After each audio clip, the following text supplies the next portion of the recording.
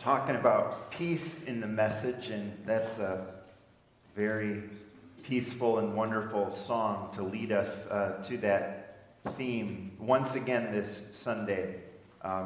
So we're continuing from last Sunday in Judges 6. We read a little over halfway through the chapter last Sunday. Now we're going to continue with the rest of the chapter beginning at verse 23. So we're continuing in chapter 6, but we're also continuing in the theme and the subject matter of Judges chapter 6, which, if you remember, it's about how God was in Judges 6 on the path to making a prevailing peace for his people. We saw a couple aspects of how that was going in the first half of the chapter. Now there's a little more going on that we're going to find out about today. Judges 6, beginning at verse 23, let's listen together to God's holy and infallible word. The Lord said to Gideon, remember that's the judge that we're dealing with in this chapter. The Lord said to Gideon, "Peace, do not be afraid, you are not going to die." And so Gideon built an altar to the Lord there and called it, "The Lord is Peace." And to this day it stands in Ophrah, that's Gideon's home village, of the Abiezrites. That same night, the Lord said to him, "Take the second bull from your father's herd, the one 7 years old. Tear down your father's altar to Baal and cut down the Asherah pole beside it. And then build a proper altar to the Lord your God on the top of this height. Using the wood of the Asherah pole that you cut down, offer the second bull as a burnt offering." And so Gideon took 10 of his servants and did as the Lord told him. But because he was afraid of his family and the men of the town, he did it at night rather than in the daytime. In the morning, when the men of the town got up, there was Baal's altar demolished with the Asherah pole beside it, cut down, and the second bull sacrificed on the newly built altar. And they asked each other, "Who did this?" When they carefully investigated, I don't know if that's supposed to be a bit of a humor, because Gideon took 10 servants with him to do this. I mean, a lot of people knew, so I'm sure one of them squealed. So that's my suspicion there, that it's a little bit of humor, that it wouldn't be too hard to find out with 10 other guys going with them. But the scripture says, when they carefully investigated, they were told, "Gideon, son of Joash, did it." The men of the town demanded of Joash, "Bring out your son. He must die because he has broken down Baal's altar and cut down the Asherah pole beside it." But Joash replied to the hostile crowd around him, "Are you going to plead Baal's cause? Are you trying to save him? Whoever fights for him shall be put to death by morning. If Baal really is a god, he can defend himself when someone breaks down his altar." And so that day they called Gideon Jerub-Baal, saying, "Let Baal contend with him, because he broke down Baal's altar." And now there might be a little bit of passing of time, not necessarily, but it could be some months ahead. Verse 33, "Now all the Midianites, Amalekites, and other eastern peoples joined forces and crossed over the Jordan and camped in the valley of Jezreel. And then the Spirit of the Lord came upon Gideon, and he blew a trumpet, summoning the Abiezrites to follow him. He sent messengers throughout Manasseh, calling them to arms, and also into Asher, Zebulun, and Naphtali, so that they too went up to meet with him.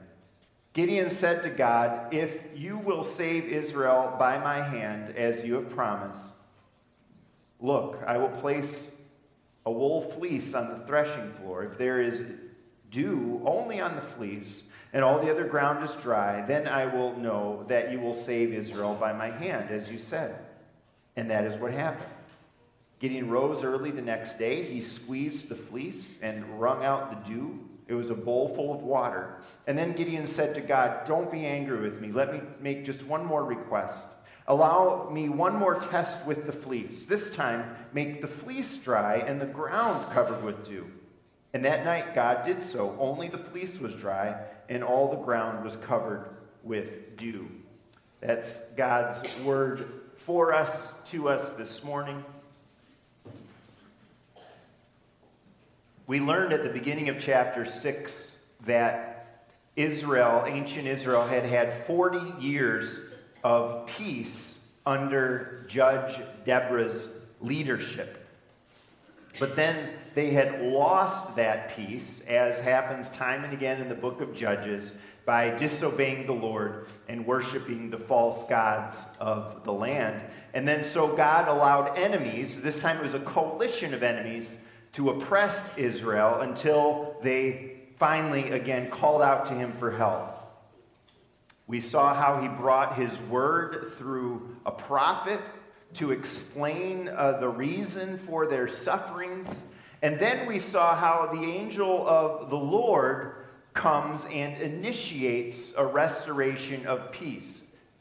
Gideon experiences that peace through a meeting with this angel, who in fact was the Lord himself. And it was almost certainly the Son of God, the second person of the Trinity, before Jesus' birth, before Bethlehem. And all of this is not hard for us to identify with. Lack of peace and so forth. The fact that there is even a Veterans Day like today shows us that peace is often lost in our world. We're most aware, of course, of the countries that, of the wars that our own country has been involved in. But around the world, Wikipedia lists no less than 60 armed conflicts that have resulted in fatalities in the past year. 60 wars happening right now in the world. A number of them started decades and decades ago and are continuing. We can be so thankful when we hear that for God's grace and for the sacrifice of our veterans, as well as the sacrifice of those currently serving in our military.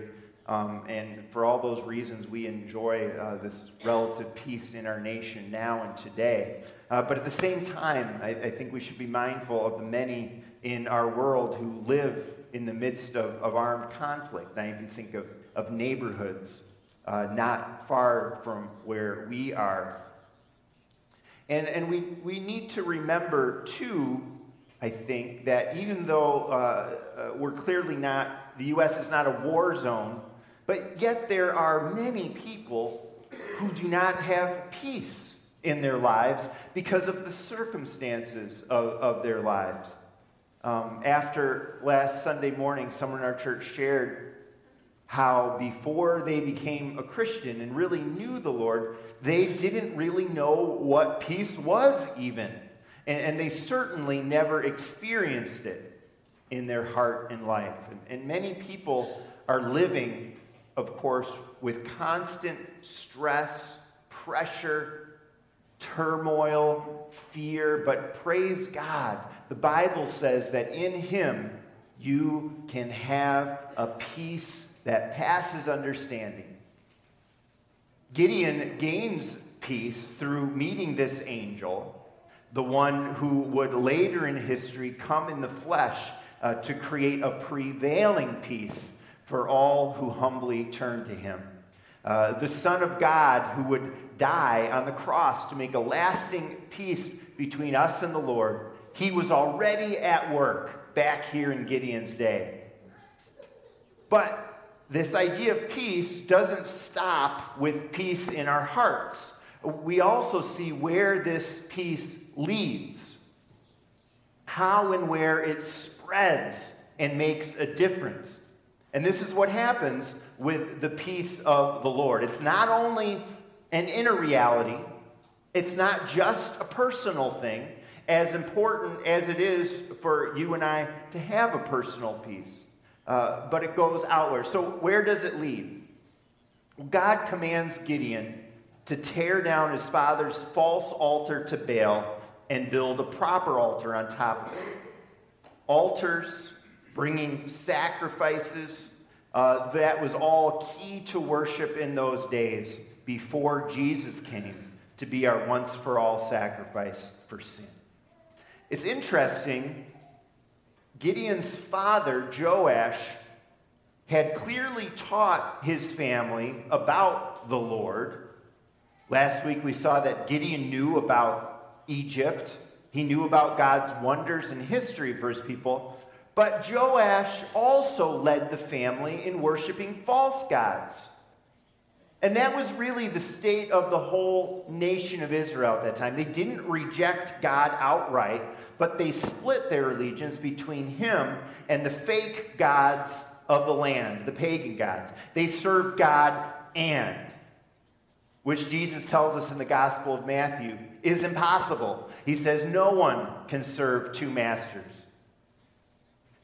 In these days, God's people would worship the Lord, but their lives also revolved around worshiping, say, agricultural idols, if they were farmers, commerce gods, if they were in business, or procreation and beauty gods, if they cared about those things.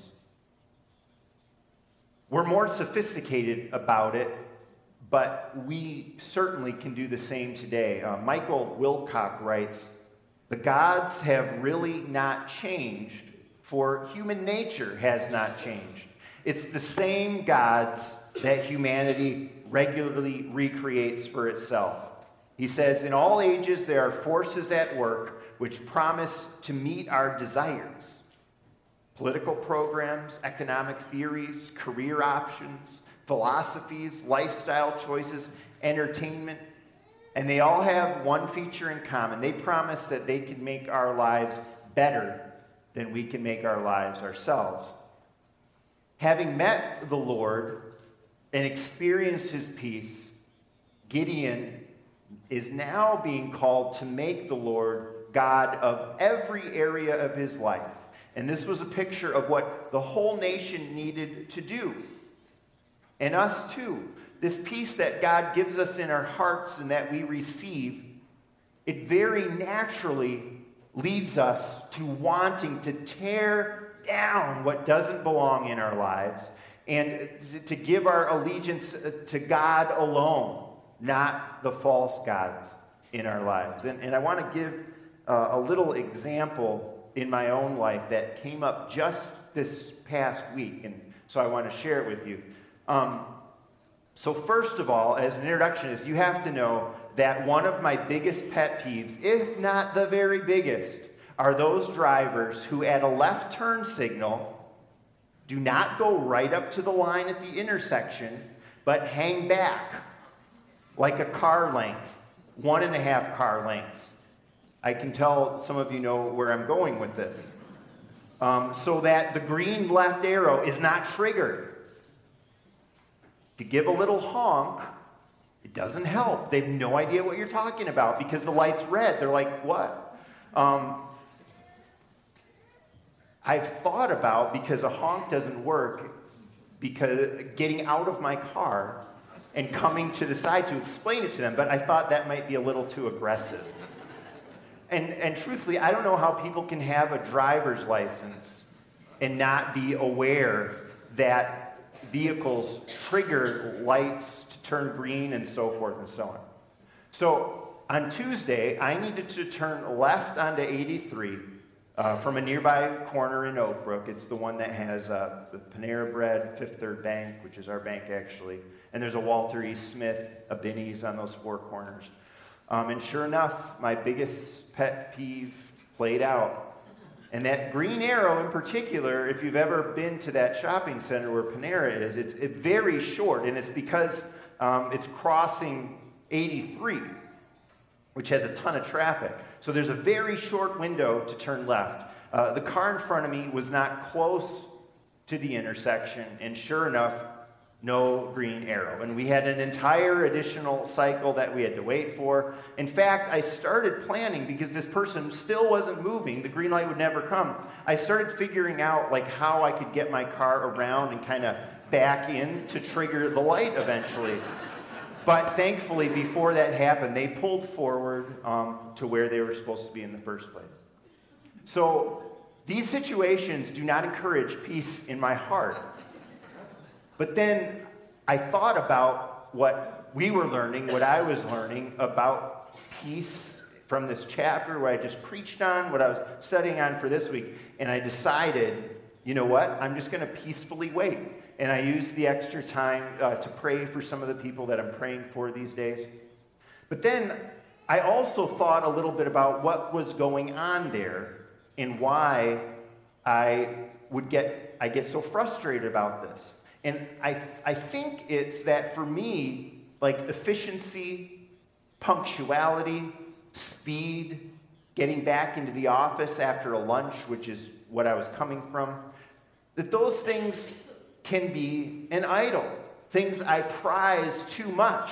Not that they're bad qualities in themselves, but if they're so important to me, being efficient, being quick, punctuality, if they're so important to me that when I don't have those things, I lose my peace, well, you know what? I think they're bordering on, if not idols in my life. And so as I sat there praying, I had to very deliberately tear down those values in my heart and turn to the Lord again. So a little story and a little victory maybe, but I think significant. And it's something that's a natural consequence to God's peace in our hearts. That in His strength we can break down our idols and instead of those idols, give Him our worship, our prayer, our honor. And we're called to do this in every area of our life, day by day, bit by bit, small victory by small victory. And I think in that situation too, I think I found a key to understanding and figuring out what our idols are. And I think a piece to that is when I'm not at peace, when I'm frustrated, why? And I think we often lack peace and get frustrated when we when we aren't experiencing whatever it is that we value the most. And that's going to be different for every one of us. So the people in the village are pretty upset about Gideon's little reformation project, right? They found out Gideon destroyed the altars and they want him dead. But then we see what happened to Gideon, this peace, and what follows from it, seems to be possibly overflowing to his father. This peace that impacted him is affecting him because this guy who was leading his family astray by worshiping both God and Baal, he's maybe beginning to see who God really is and who the person is in whom peace can truly be found. Because he says, if Baal's really God, well, let him defend himself. And this gives us a hint where Joash seems to be headed of what we see all over the Bible, that the peace of the Lord in someone's heart reverberates outward with positive impact. Our homes can be changed. Parents who have met Jesus, well, your children will be impacted. A spouse who meets Jesus and knows him can impact their husband or wife who maybe doesn't. Children who've met the Lord, like Gideon, will impact their parents, like Joash, and it will no doubt impact their siblings. And actually, off the top of my head, I can think of at least a couple of very dramatic examples of this from our own church family, where one person experienced God's peace and their brothers and sisters become changed too, even later in life. And even beyond the home, the household, this peace will be spread to a household. But even beyond that, what's going on here is that God's peace is leading to an entirely new worldview. Instead of all these little gods plus the Lord God, one God, one Lord, one altar, one allegiance. And that was a strong break from the worldview of the culture. And we're also called to break from the predominant worldviews of our culture and to have a biblical worldview. The name Gideon received, Jerubbaal, meaning contender of Baal. That's got to be all our middle names. That we contend with society's worldviews. I read a little article on predominant worldviews in our nation these days and in our world. J.P. Moreland says that the two worldviews out there today that we are to most contend with, that are the ones that most compete with historic Christianity, are one, scientific naturalism. Only the physical world is real. You're pretty much your brain and a body. There's no soul. Science is the only way we can know things. If you can't measure something in a lab or use science to prove it, well, then it doesn't exist, and we can't really know it. He also mentions postmodern relativism. All truth and reality is relative to your own experience or your own individual community. Feelings are more important than facts or truth, and in fact, there is no ultimate truth at all. So instead of just going along with these worldviews, and instead of adopting them for ourselves, we must resist them and promote a biblical worldview. And there are a lot of ways to do that, and it's too much for us to go into today. But I think ways that we can and do promote a biblical worldview are, examples this past week, how we vote. I think another way we resist the worldviews of today is just having a steady, faithful pattern of worship and rest, worship with God's people and work, and then worship with God's people again and rest. We combat it with how we spend our money. We combat it in serving others, especially those in need. Eventually here, the whole nation was going to be changed. One more aspect or thought about this piece beyond what we've seen already and beyond what we're just talking about, where it leads and goes out.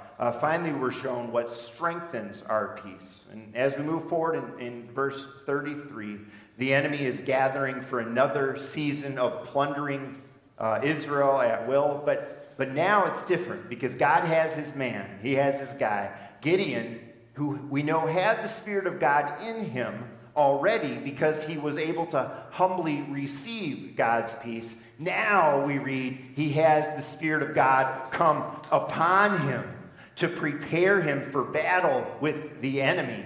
Verse 34. Gideon calls an army together, but first he asks God for yet another sign.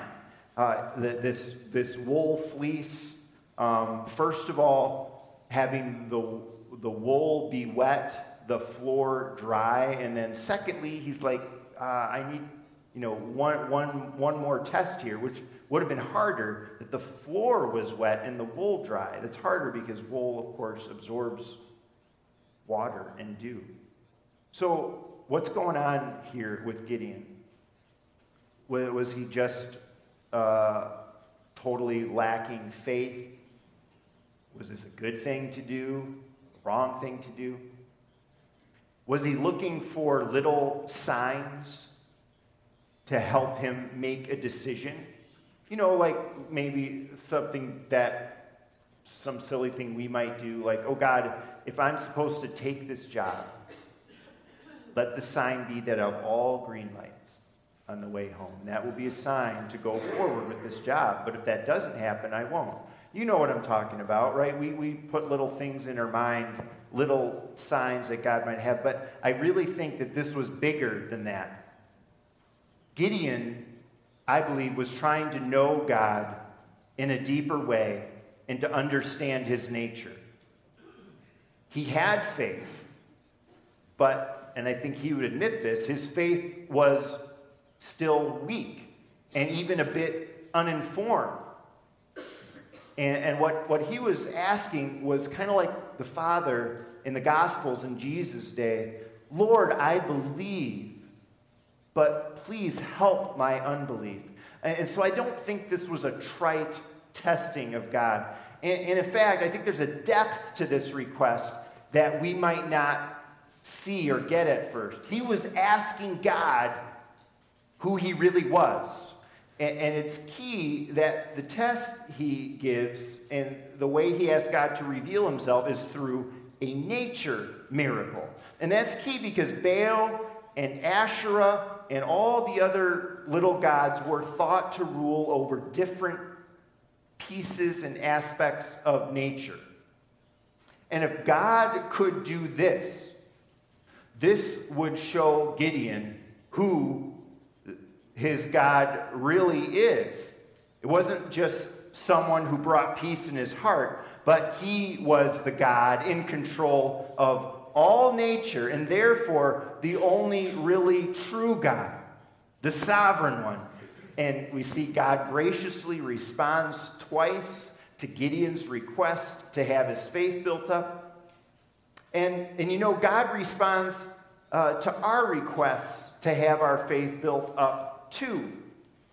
Only on this side of the cross, we don't need a fleece. Instead, God has given us the fullest and the final revelation of his character and his purposes to us, and it's the Lord Jesus. Hebrews 1 says, in the past, and you can imagine Gideon's time in this, in the past, God spoke to our forefathers through the prophets at many times and in various ways. But in these last days, he has spoken to us by his Son. And it's not that God doesn't use circumstances in our lives to direct us. It's not that we don't look for open doors and closed doors when job searching, when deciding about dating someone, and so on. But the fact is, if we want God's incredible peace, where we find it is in Jesus. And when we want signs to strengthen our peace, we go to the signs that God has given his people today. And those are especially Scripture, God's Word, read and preached, and witnessing and participating in the sacraments, baptism and the Lord's Supper. God has all of this for us to give us strength, because so much in our lives and in the world can erode our peace.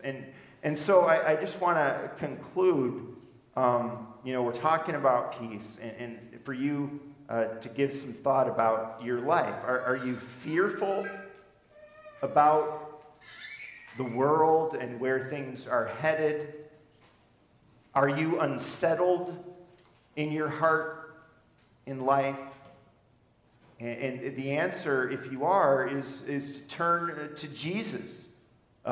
Maybe for the first time, maybe again. And then from there, value the way God strengthens his people's faith, especially in terms of making use of God's grace, the means of God's grace, hearing his word, seeing God's word in the sacraments. You know, as I think about our church, we value and we want to prioritize pointing people to Jesus so that they can have a peace in this world, in their hearts and lives, that it could be spread to their homes and loved ones and beyond, and so that as they and we continue our life's journey, that peace can be strengthened. And I pray that we could keep doing that faithfully and keep doing it with God's help. What a blessing that prevailing peace has been won, and that it's available to anyone because of our God's great and loving plan in Jesus. Let's pray together. Heavenly Father, I pray that you would work your word, your peace, into each one of our hearts and lives. May it spread out from us in all sorts of ways, and may it be strengthened by your word and spirit and through the means of your grace. In Jesus' name we pray these things. Amen.